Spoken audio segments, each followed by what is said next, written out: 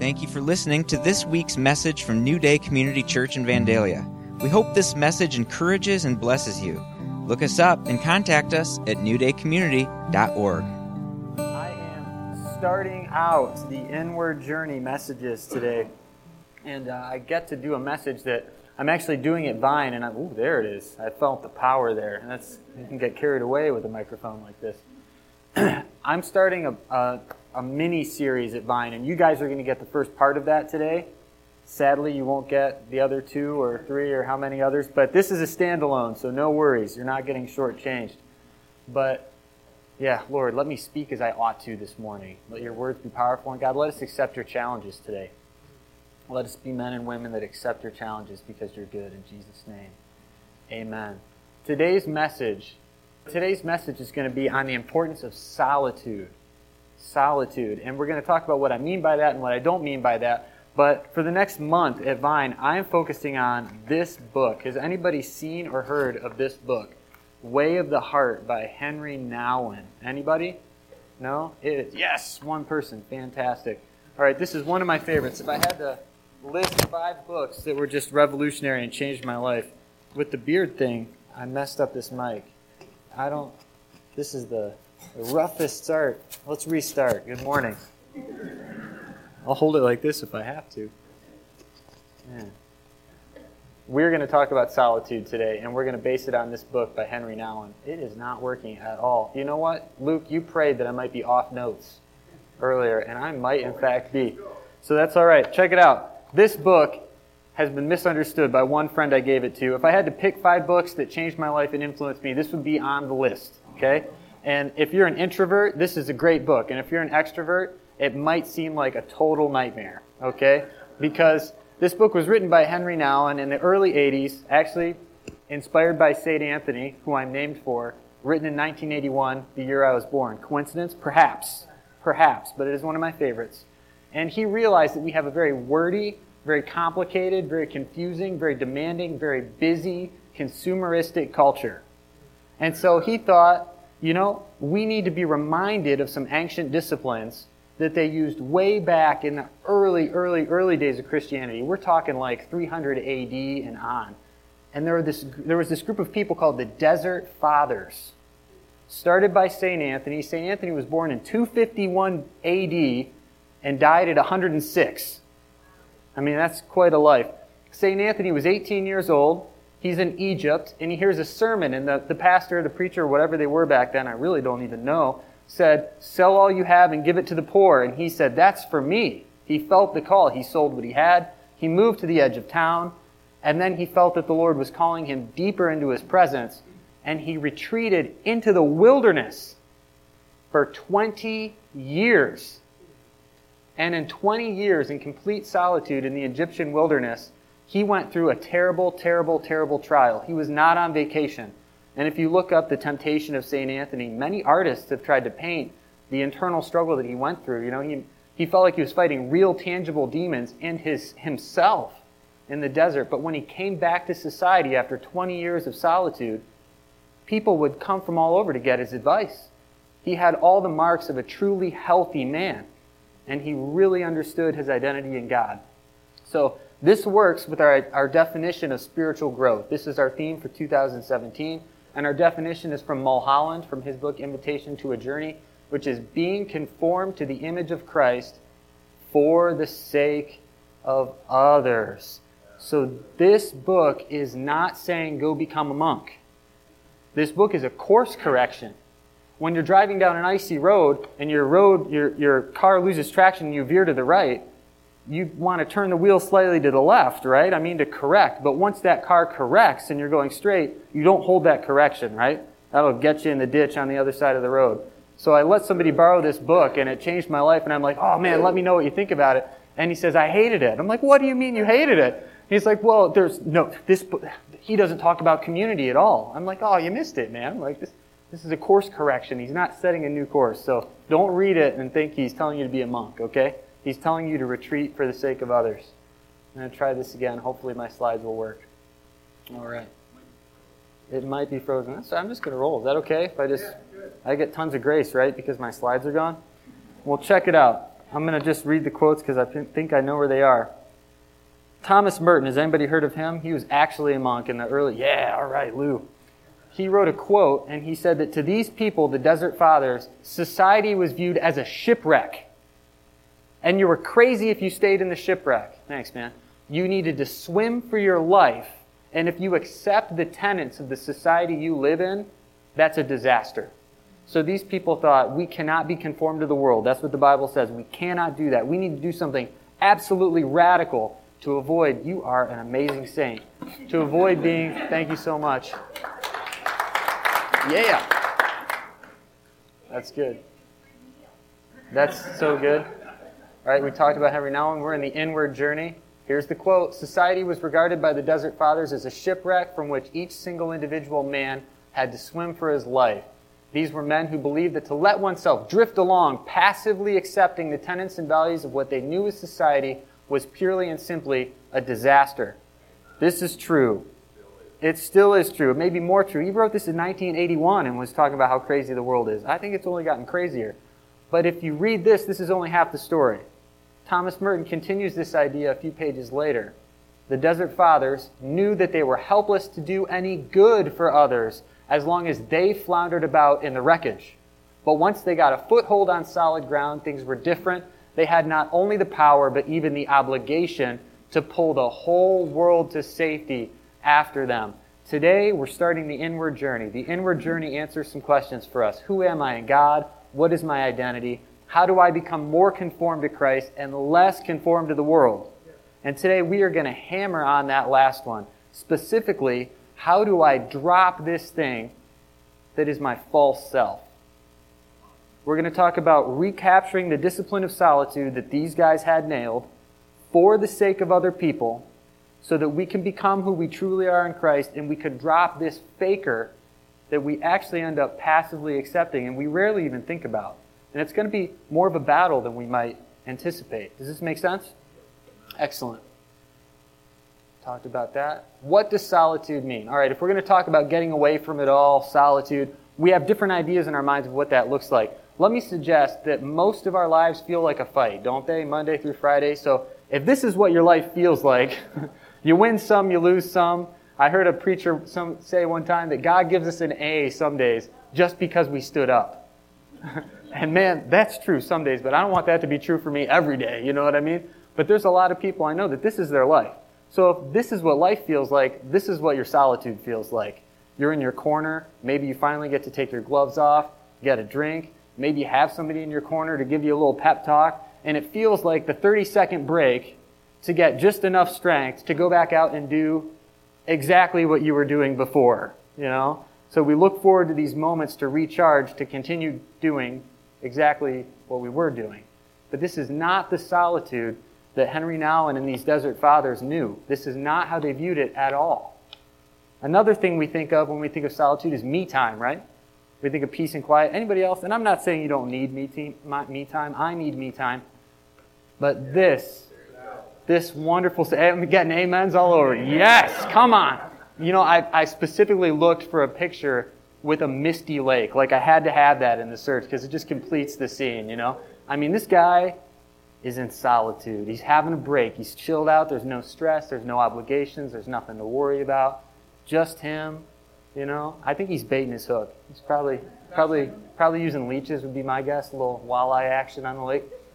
But this might be important. We might need this, but this is not the solitude of the Desert Fathers either, okay? And this is not the discipline we need to recapture. For them, solitude was represented better by this. Solitude was the fire of transformation. It was the place of the encounter with God, the encounter of the false self, and the battle between them. When you got in alone with the Lord, you were being forged. You were inviting the hammering process of God. You were laying yourself on the anvil and saying, shape me. Get rid of the stuff that doesn't belong. Make me who I really am. This is an active, really involved and demanding form of solitude. That's why it was a discipline and not vacation. And this is what we need to recapture. Does that sound good? Yeah. You're an introvert if you just heard that and said, amen, that sounds great. Solitude. I don't know, maybe not. Maybe there's some extroverts out there too. But this is what we're going for. Here's a quote from the book. The Desert Fathers believe that solitude is not a private therapeutic place. Rather, it is the place of conversion, the place where the old self dies and the new self is born, the place where the emergence of the new man and new woman occurs. That's intense. And in this solitude, some things are going to happen. If we get into a true wilderness solitude, the kind of solitude they sought when they literally left everything and went out into the desert, we first need to get rid of our distractions. And Henry Nouwen calls them a scaffolding in this book. Because remember, we're going there to take the inward journey and face an enemy. And that enemy, in today's message specifically, is our false self. The self that we've built up that isn't actually our identity. So we need to get rid of everything that props up that false self when we get alone. We need to intentionally encounter God. Know that you will encounter your false self. Allow the battle to happen. And the false self should be overcome by surrender to God, with the ultimate goal of your true identity replacing your false identity. This is an intense solitude. Let's talk about what it looks like to encounter God in solitude. You know, this is not an uncommon thing in the Bible. A lot of great men and women in the Bible encountered God in solitude, and it wasn't a vacation. It was intense. So I'm going to read some passages that kind of capture what we're going after. Here's Moses. The mountain is shaking. Everybody's scared to death. Moses went up on the mountain. The cloud covered the mountain. The glory of the Lord dwelled on Mount Sinai, and the cloud covered it 6 days. Waits for 6 days in a cloud, scared to death, probably. And on the seventh day he called to Moses out of the midst of the cloud. Now the appearance of the glory of the Lord was like a devouring fire. Think of the forge. And on top of the mountain, in the sight of the people of Israel, Moses entered the cloud and went up on the mountain 40 days and 40 nights. This was an intense period of solitude, and it captures what we're going for, because in his solitude he wasn't quite alone, was he? We're not thinking of privacy. We are getting alone to encounter God, and things are going to change. This is intense. Elijah is another example. Who knows the story of Elijah on Mount Carmel with the prophets of Baal? It's like one of the toughest, awesomest stories in the Bible. You know, he single-handedly defeats all the prophets of Baal. And then he gets scared. He gets really scared, and he retreats into the desert, and he says, God, I've had enough. This is just too hard. I'm ready to punch the time clock and be done. God miraculously gives him a meal that lasts him 40 days and 40 nights so that he can run cross-country through the middle of nowhere alone to meet God on God's mountain and complain.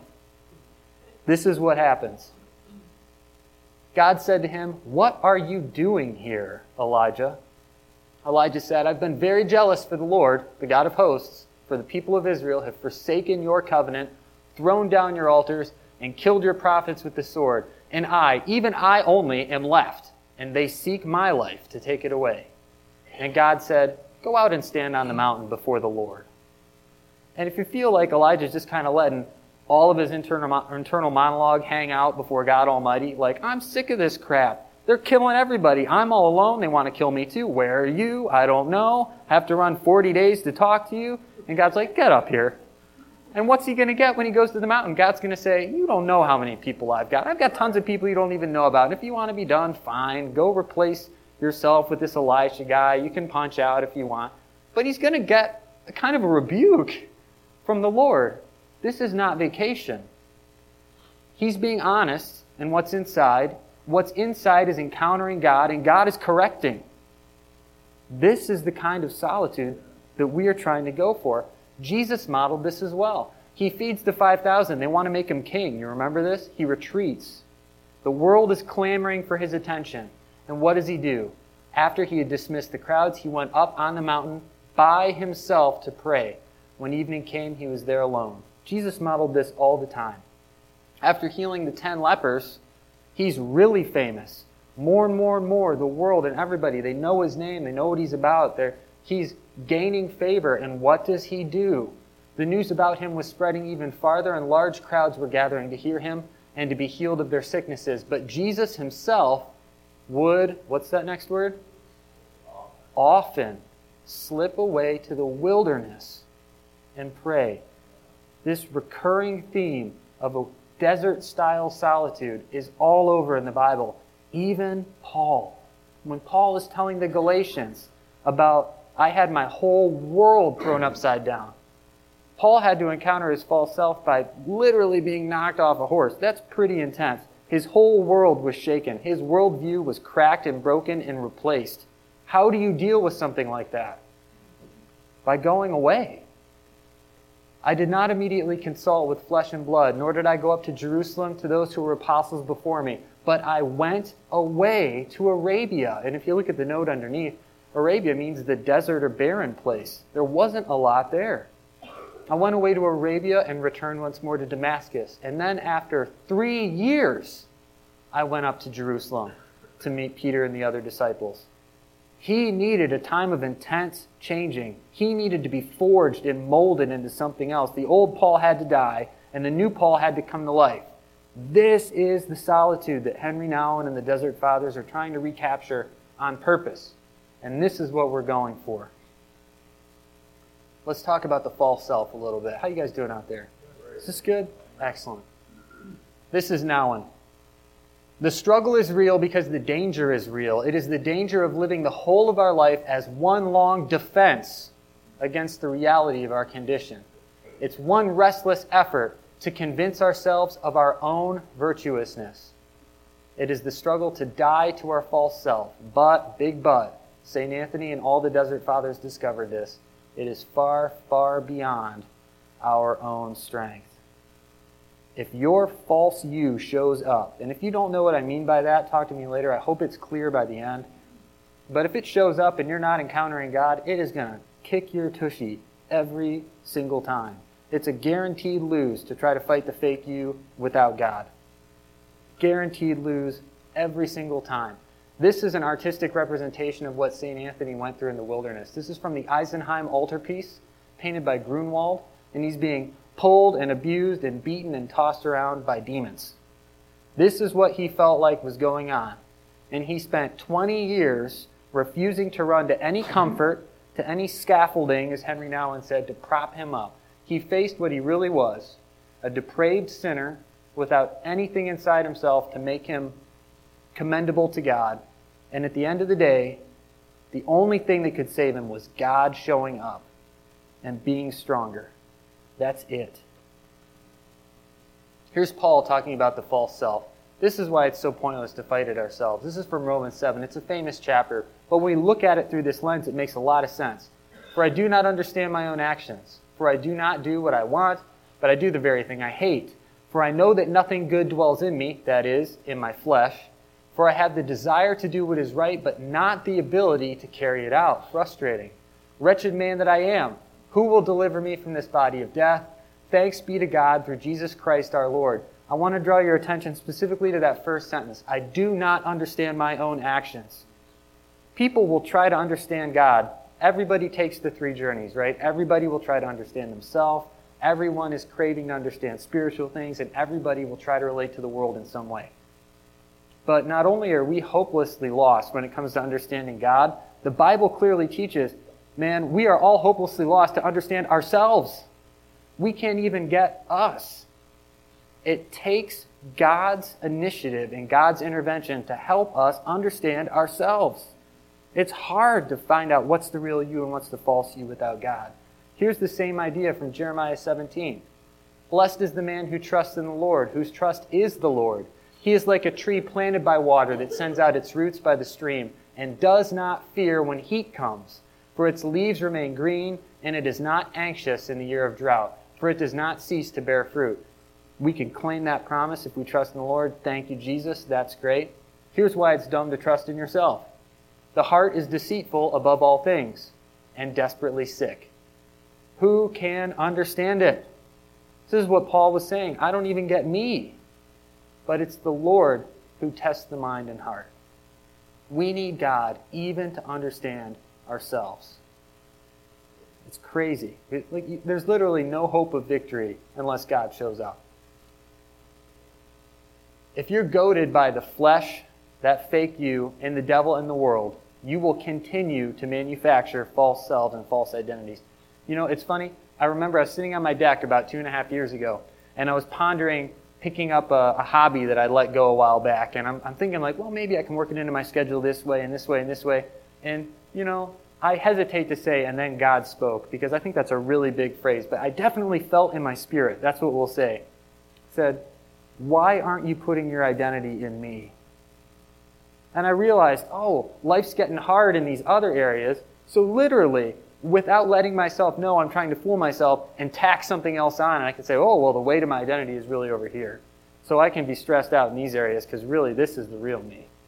I would never think that with my conscious mind, ever. Sounds totally bizarre, doesn't it? And kind of weak, honestly. But the Lord shows up and says, that's false self. You don't want to build that. We're trying to tear this down. Let that go, and let these things go too, and just find your identity here. If we're goaded by those things, and we all are, if you don't know what's going on, you will continue to manufacture false selves because we instinctively become what our world rewards. It will happen. We like reward.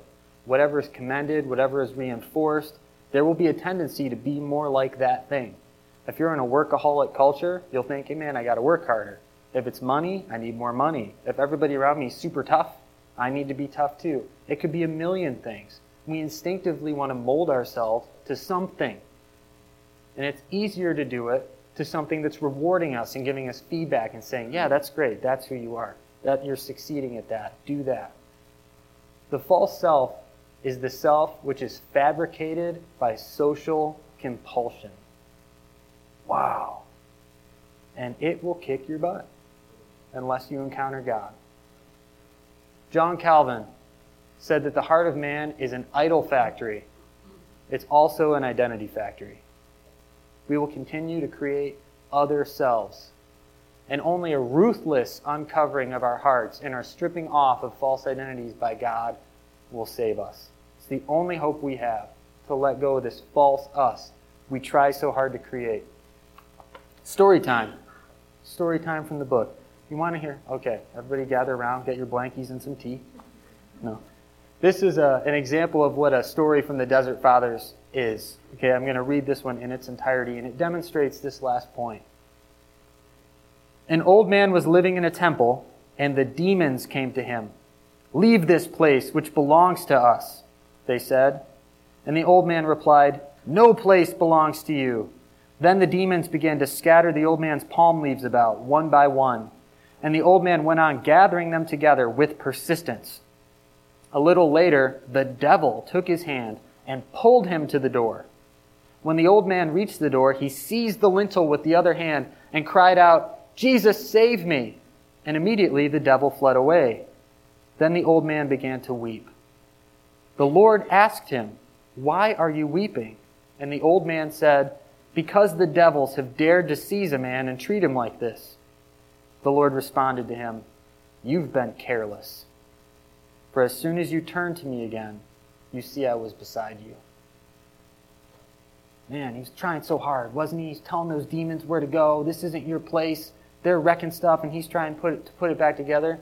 Ultimately, just heading towards failure, because a real struggle can only take place when we encounter God first. Only in the presence of God and through His power can we hope to defeat this thing that we constantly try to make called the false self. Here's an extended quote from Nowlan. "We enter into solitude, first of all, to meet our Lord and to be with Him and Him alone. Only in the context of grace can we face our sin. Only in the place of healing do we dare show our wounds, and only with single-minded attention to Christ can we give up our clinging fears and face our own true nature. As we come to realize it is not we who live, but Christ who lives in us, that He is our true self, we can slowly let our compulsions melt away and begin to experience the freedom of the children of God." This is what we want. This is what St. Anthony, all those old guys in the desert were going after. Victory over a false self in a real battle. So I have a challenge for you guys. Does that sound good? You guys want a challenge? Here it is. And I've been taking this myself. This isn't just me When I was a kid, side note, I used to hate going to youth conferences and stuff because there'd be some stranger dressed really trendy with a huge beard up front every time. It was the weirdest thing. Not really, no. And I'd think to myself, who are you, man? Telling me what to do. I'm doing this. I'm in the middle of this. This isn't preaching down to anybody. This is right to Pastor Anthony's heart. We need to find a desert. A discipline has a concrete form. Where is it going to be?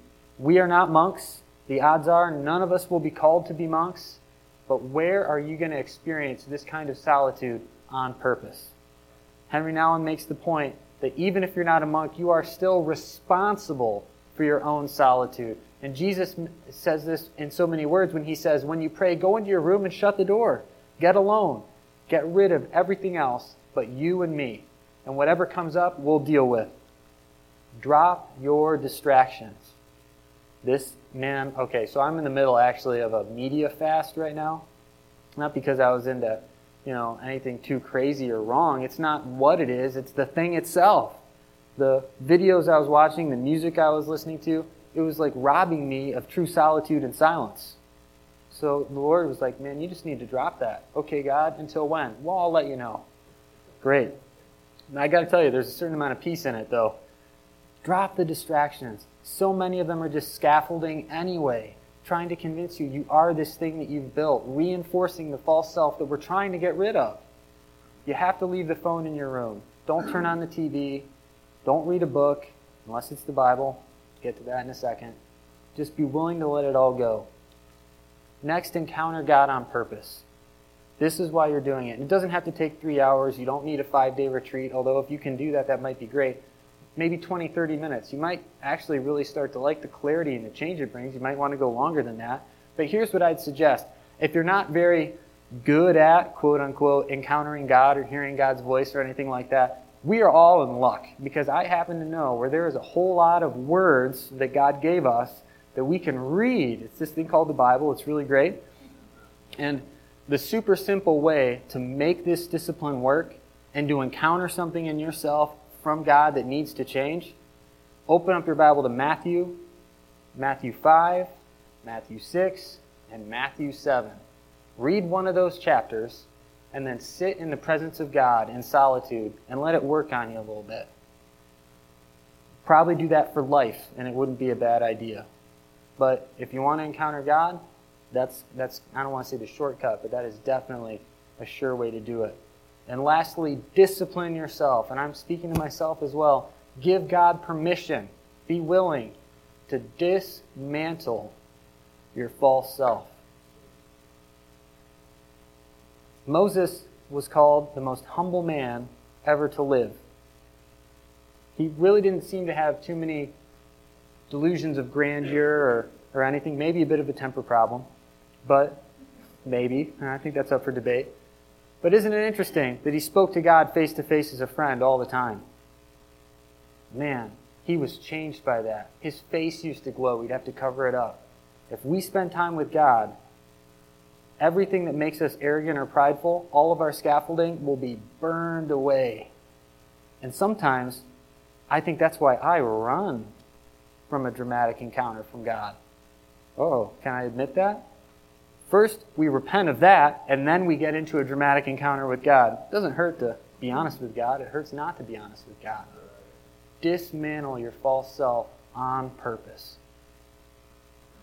Who's willing to take this challenge? Raise your hand. Yes! Awesome. So good. Guys, I'm really glad. Let me pray to close. How long did I go? I actually have no idea. That was good. Jesus. God, we just repent right now for anything that would keep us from desiring, anything that would stop up and clog the desire to meet with you. We need to repent of. God, we just declare that you are good, you want what's good for us, and that the you created us to be is better than the us we want to manufacture for ourselves. God, we choose to drop the false self, all of its paint and all of its ugly accessories, God, and we choose to be who you want us to be. In Jesus' name. And let's just ask God a question right now. Just repeat after me. Say, God, show me my false self.